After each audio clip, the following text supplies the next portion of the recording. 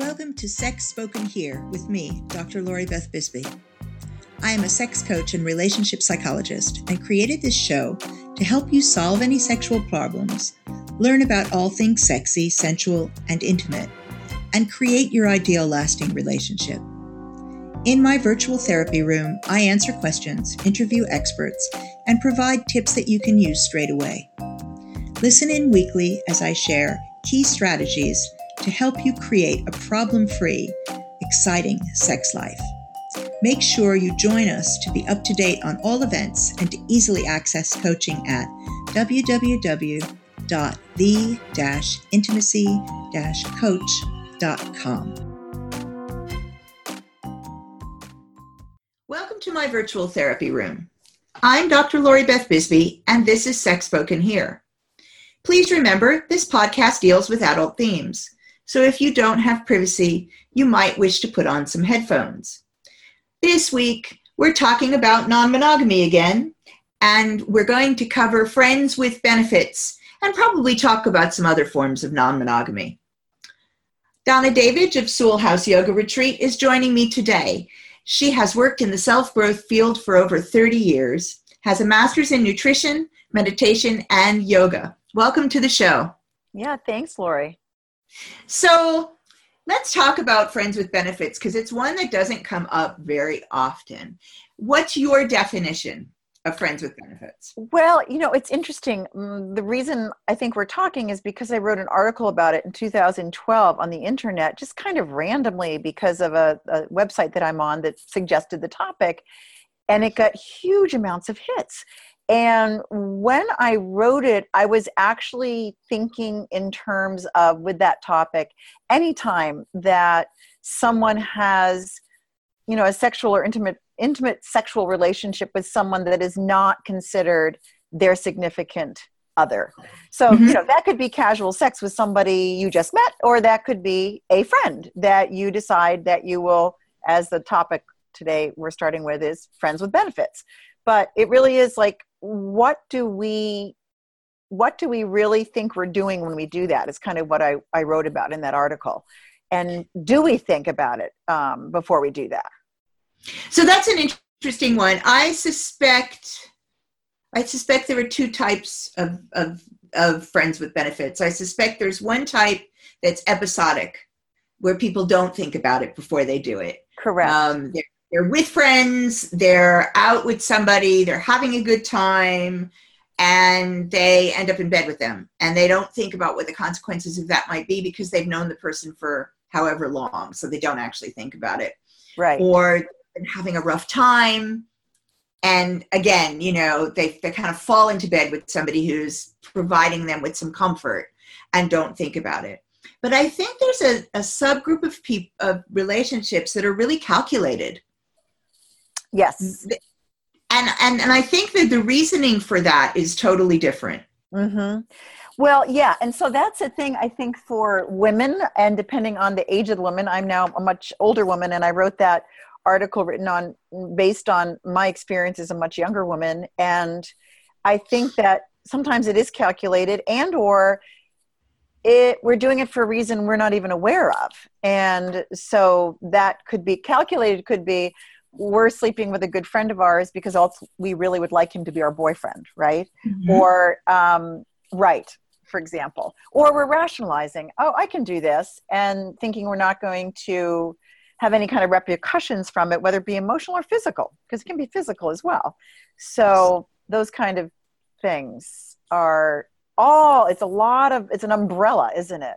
Yeah. It's interesting for me too, because I think actually one of the other calculated ones is to have that relationship as part of your non-monogamous, because I'm non-monogamous and have been for some time. And as part of your non-monogamous umbrella and the kinds of relationships you have, that sometimes having a sexual relationship with a friend that's ongoing, but there's no expectation of it going anywhere else. Right? There's none of that sort of escalator sort of ideology, not looking for that person to be my boyfriend or girlfriend, not looking to move in with that person, not looking for any kind of commitment other than the one that I already have with them, right, as a friendship. and there's an ongoing sexual relationship that happens that we decided on as part of that, either consciously or not consciously. Right. And like I'm thinking in one instance, for example, that was a relationship for me that went on for years, and then the sex stopped. And it stopped because things changed in our lives. It was not a terrible thing. It didn't upset either of us. Right. It just stopped, and we maintained the friendship. So that was what I would call like quite a calculated, as part of a group of non-monogamous choices. Yes. And also, if you're someone living that way, then I think you have to be clear about is, are you in a relationship with someone, one person, and then you have that clear, or are you quote unquote cheating on that person? So the perspective that I wrote from when I was writing that article was a perspective when I lived in Europe, and we were both talking about living in Europe, and I had a European boyfriend who kind of knew that I wasn't monogamous at that time, but I lived with him and we were in a relationship. And so it was interesting for me because I was this American girl, and yet I kind of think if he weren't European, and maybe that's not true, but I think he had a different standard. It wasn't going to change his feelings for me. It wasn't going to change, like our relationship wasn't going to end because of it. Did he love it? No, I don't think he loved it. But he also kind of knew that that's sort of how I was. And so that's a very interesting thing. I think people just have to really be clear and be honest, because are you going to be friends with benefits and not be in a relationship with one particular person? Or if you are in a relationship with one particular person, are you hiding something from them? Or do they know who you really are? Yeah, I mean, I think for me, it's ethical non-monogamy is always the way to go. Right, that's well put. Yeah. I think that's when you're cheating, it's not consensual. That's right. And it causes all sorts of messes. And I know that it's not always a relationship ender. It is certainly a very difficult thing for people to get past. As a sex and relationship coach, I spend time dealing with people where there's been affairs, and affairs are really hard. Yes. To move past. And so for me, it has to be upfront and honest. I also know that there are in-between things. I know that people consent not to know, and that's a choice that people make as well, where they say, well, I know that you're going to sleep with other people because I know you're not monogamous. Right. I don't want to know the details of that. And so I'm consenting not to know. And there's a discussion as to how ethical that is. I mean, I think if everybody's consenting, then it's ethical. Right. There are like various types of agreements is what you're saying. Like what I think the main thing is, what's your level of transparency? So that's a transparency that's agreed upon to a certain level. And that's all the transparency they want, because they, yes.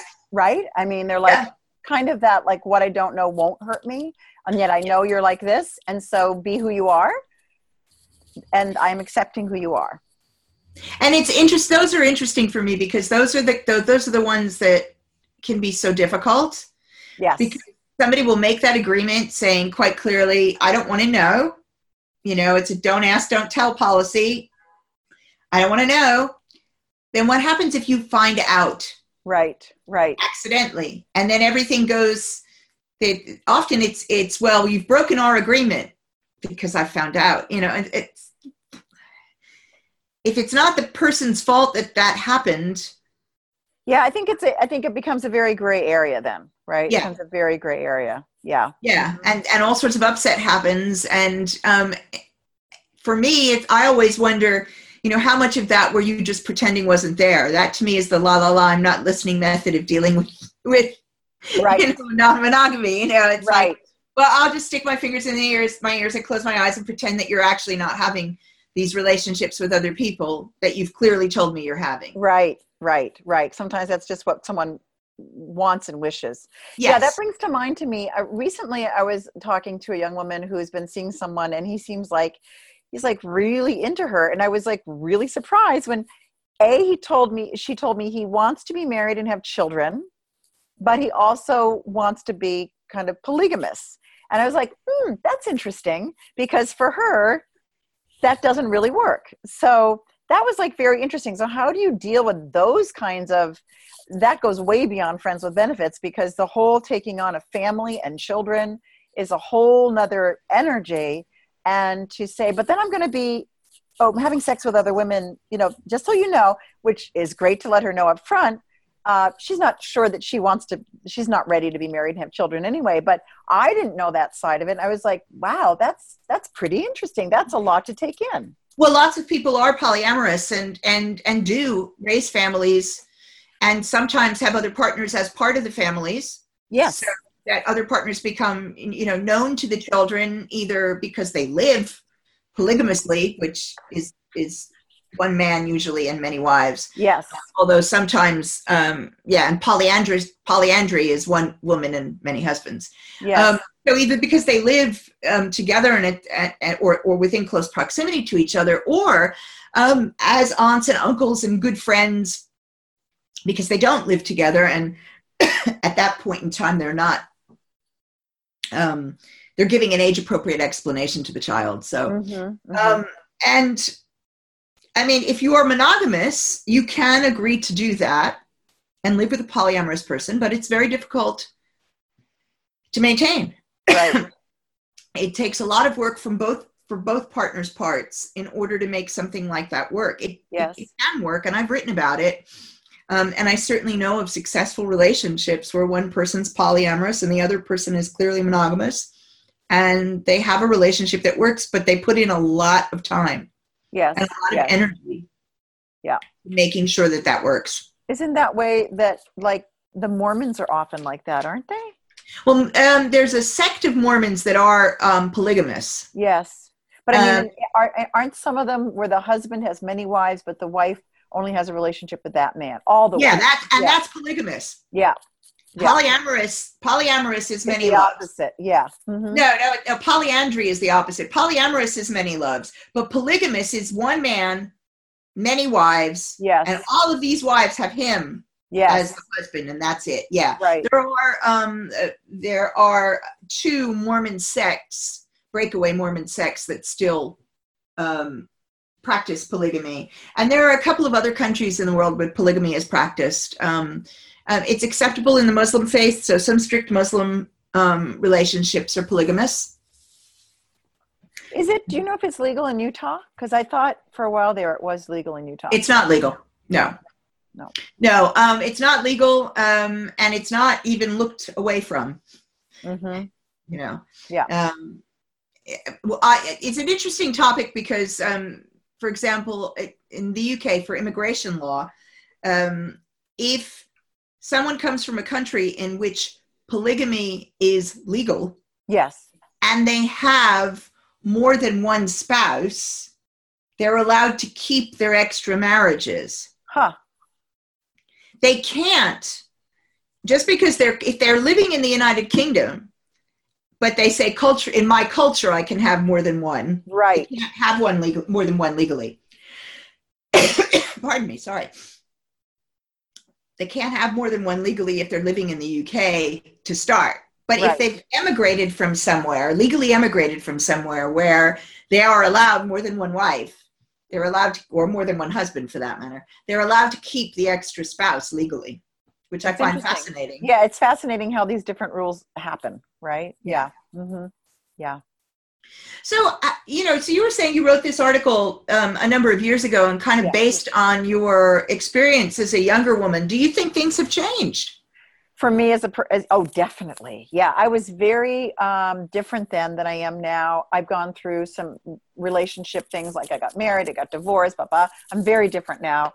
But I was that way for a long time, where I was definitely experimenting, and part of it was something I just wanted to do. And part of it was, I think, some unresolved emotional stuff. I think it was a combination. And so I think when I was writing that article, what I was saying addressing it to women in particular, but I suppose it could be men, but women in particular, was if you're going to go into something like that, really know yourself. I mean, are you going in there because you're looking for approval by having sex with guys? Or are you going into it because you have fun having sex with, your friends or guys that you've met somewhere and don't know that well? I'm not talking about just like picking a guy up at the bar, Right. a little bit more, knowing them a little better than that. So under the category of kind of friends with benefits. Well, it's interesting.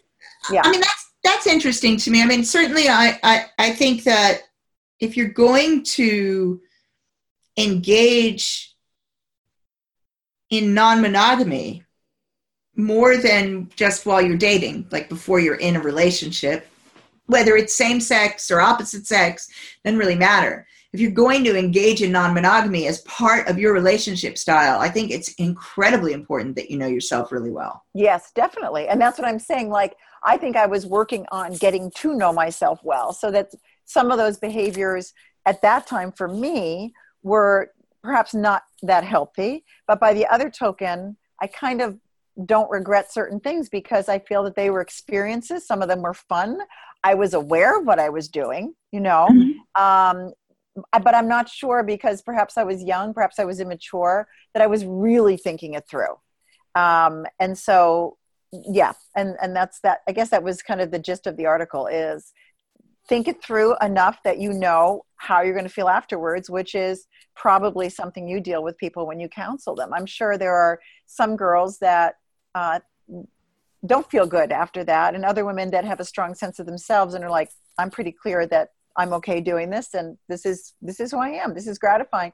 And now that I'm an older woman, I see that some of my friends choose that. Like, they'd like to be in a relationship, but some of the men they're with at an older age are not really looking for a relationship anymore. So they might choose to do the friends with benefits thing, knowing very well this man does not want to be in a monogamous relationship.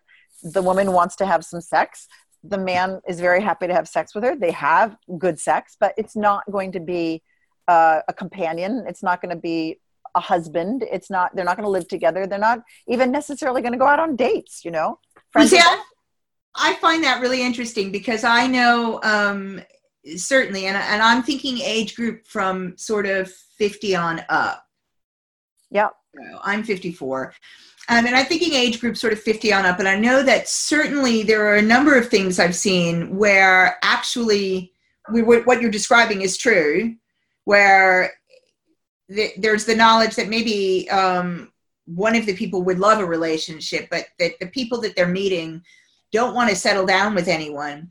I know a lot of women who don't want to settle down with men as well. I've sort of come to that. I'm 63 and I've been in lots of different boyfriends, and like we've talked about, which is in the article, casual things. And I've tried all sorts of marriages, had 2 marriages. So yeah, I'm very much of that. When you asked me, am I the same now?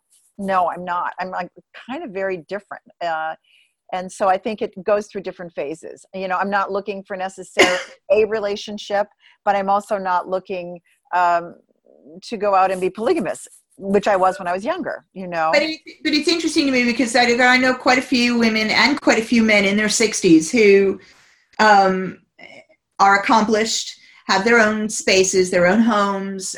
Their children are grown if they had them, or they didn't have any children, and are very happy have a good friend circle and would like to have regular sex. Yes. With somebody that they can go to the theater with and have dinner with and maybe go on holiday with, but not who's going to push them to live together. Yes. And so there's a whole generation of folks who are middle to later life who are engaging in friends with benefits from the point of view of not wishing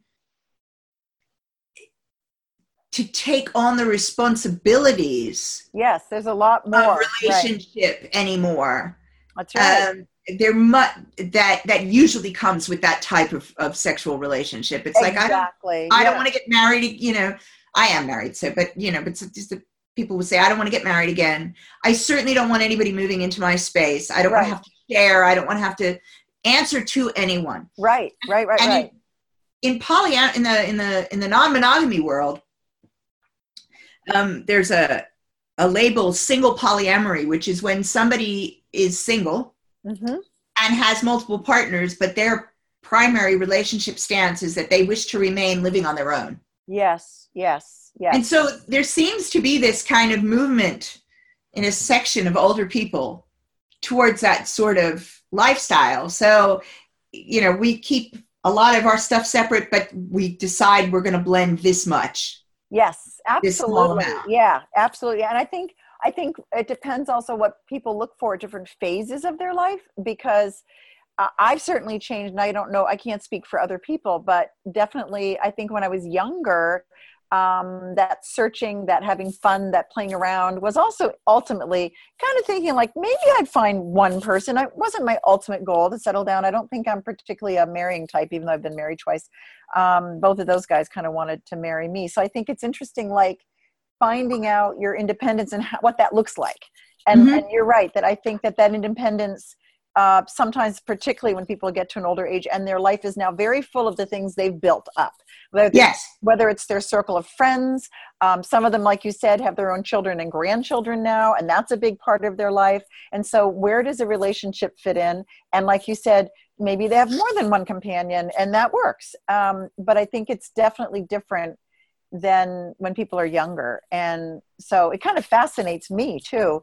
And as I said, because I'm older and some of my friends are single and some of my friends have been married for a long time, I see how they handle those things differently and what they're looking for. And so that's kind of interesting. Yeah.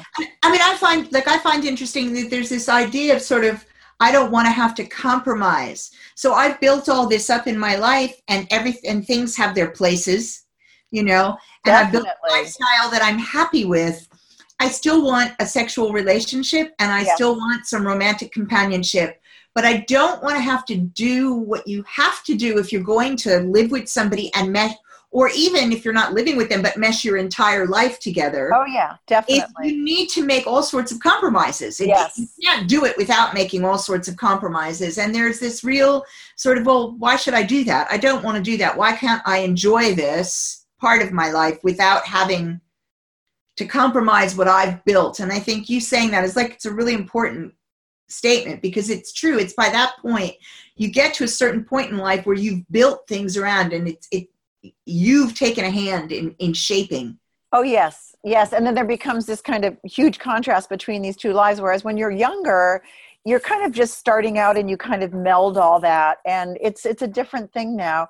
My sister, though it's not friends with benefits per se, but she's 12 years older than me. And she was seeing a guy rather casually for years. And all of a sudden they bought a house and they moved in together. But I still think that they kind of have very separate lives, and yet they go on vacations together, and they're very much a couple now. So they were kind of friends with benefits, but then they sort of became a couple. They only saw each other on the weekends, and they had a sexual relationship and stuff, but they weren't your typical relationship. And now they've been together for years, and I'm pretty sure they'll be together until death do they part, but they'll never get married. And they really just definitely started out much more casually for years. I was shocked when they bought a house together and moved in with each other. Yeah. Well, it'd be interesting to know what it was that changed. Yeah, I know. I really don't know. I never asked her. Very interesting.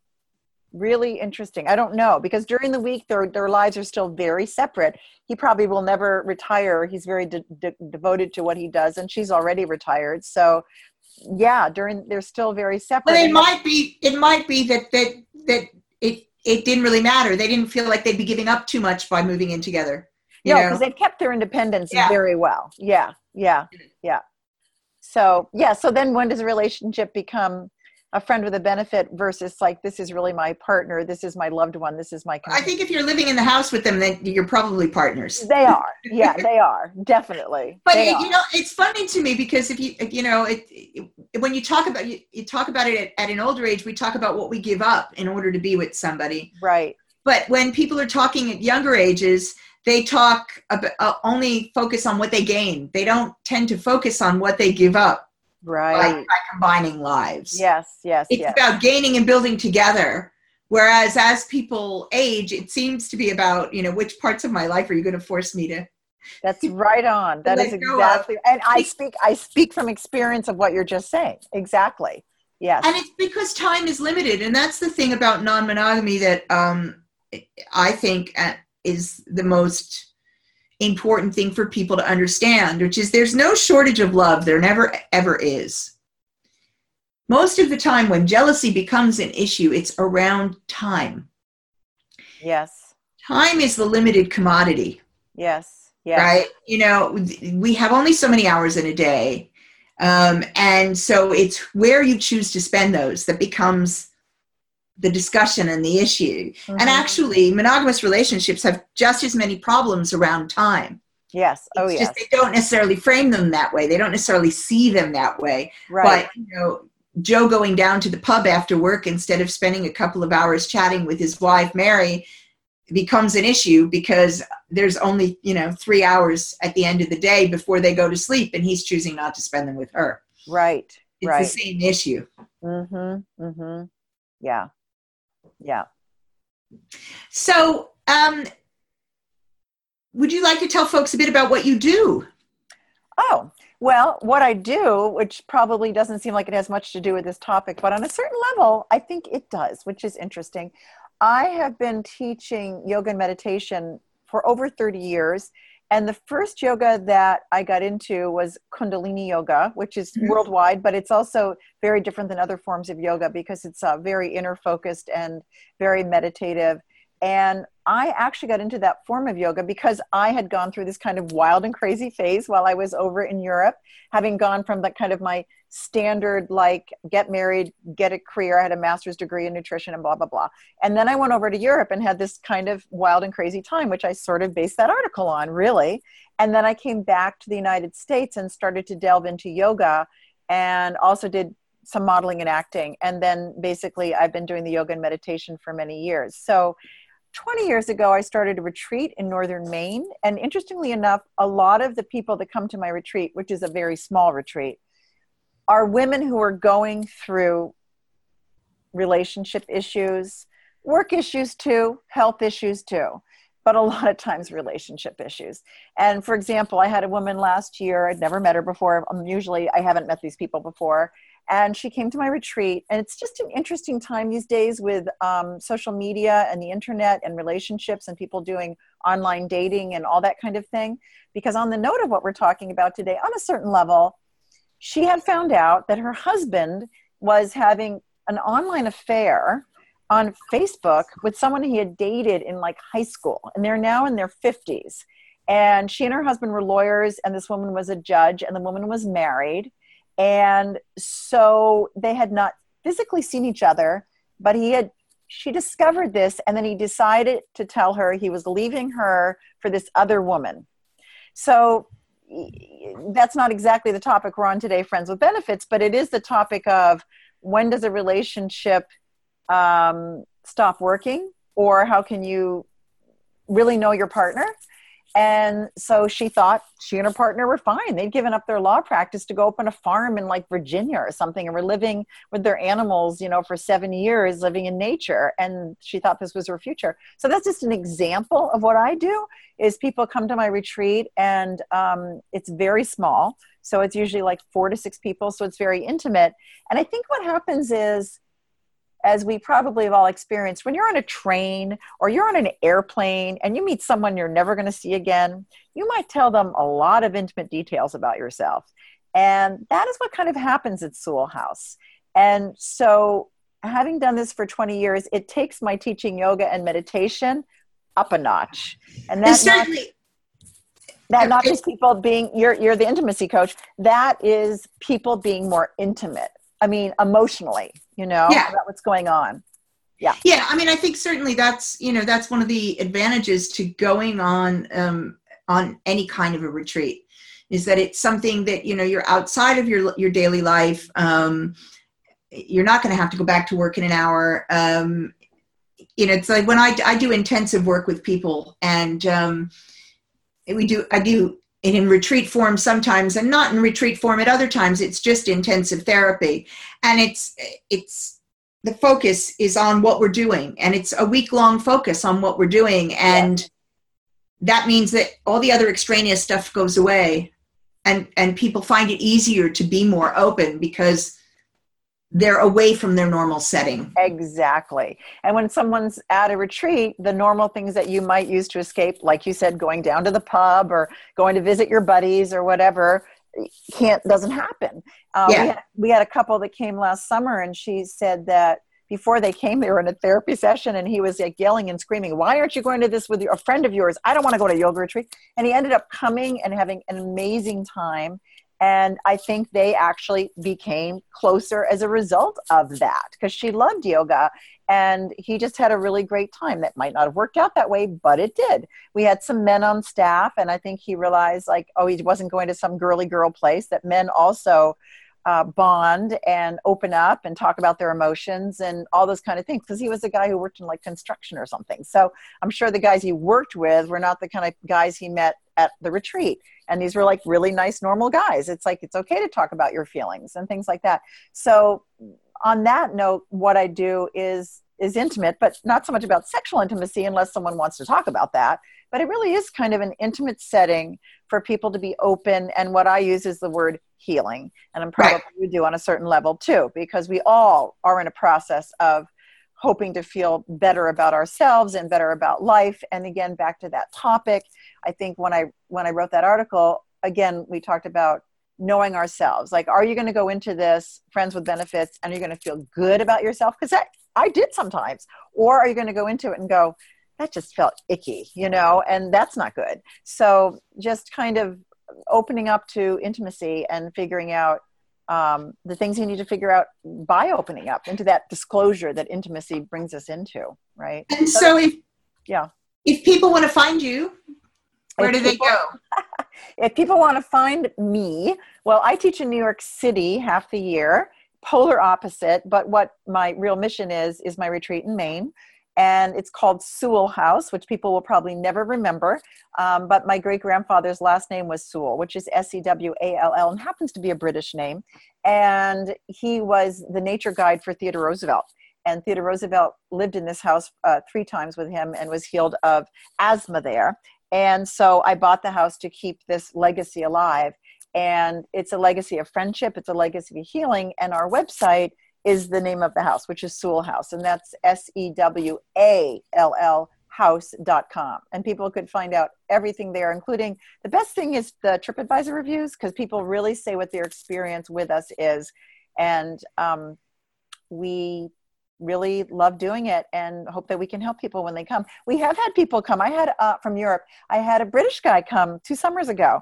And he was married with children, but just wanted to see the States and travel around and do some yoga when he came to Maine. So yoga's part of it, but it's really not the only part of it. We serve really healthy food. There's beautiful nature nearby us. And we just kind of, like you said, want people to step away and heal. Well, the details, the link is on the podcast page for anybody who wants to go and find out more. Thank you. And I thank you for joining me today. And today we spoke about Friends with Benefits, non-monogamy. We also ended up talking about what things might be like and what relationships might look like later in life. If you were triggered by this, or if this resonates with you, please email me at drbisbey@the-intimacy-coach.com. That's DRBISBEY @the-intimacy-coach.com. Thanks for joining me for Sex Spoken Here with Dr. Lori Beth Bisbey. I love your suggestions for the show. Please send me questions you want answered. Again, at drbisbey @the-intimacy-coach.com. Do follow me on Twitter, Instagram, and Facebook, and check out my YouTube channel. For a free 30-minute discovery session with me, head over to https://the-intimacy-coach.com and head over to the contact page and click where it says click here. That will take you directly to the calendar. Please leave a review on iTunes and/or Stitcher if you enjoyed the show, and I look forward to seeing you all next week. Have a good one. Thanks for tuning in. You were just listening to Sex Spoken Here with Dr. Lori Beth Bisbey. If you enjoyed the show, please leave a review here on iTunes or on Stitcher. And make sure you head over to www.the-intimacy-coach.com to subscribe for free newsletter updates to help you create and sustain an exciting trouble-free sexual life. Stay tuned for upcoming weekly episodes on all topics, sexy, sensual, and intimate. Thanks for listening.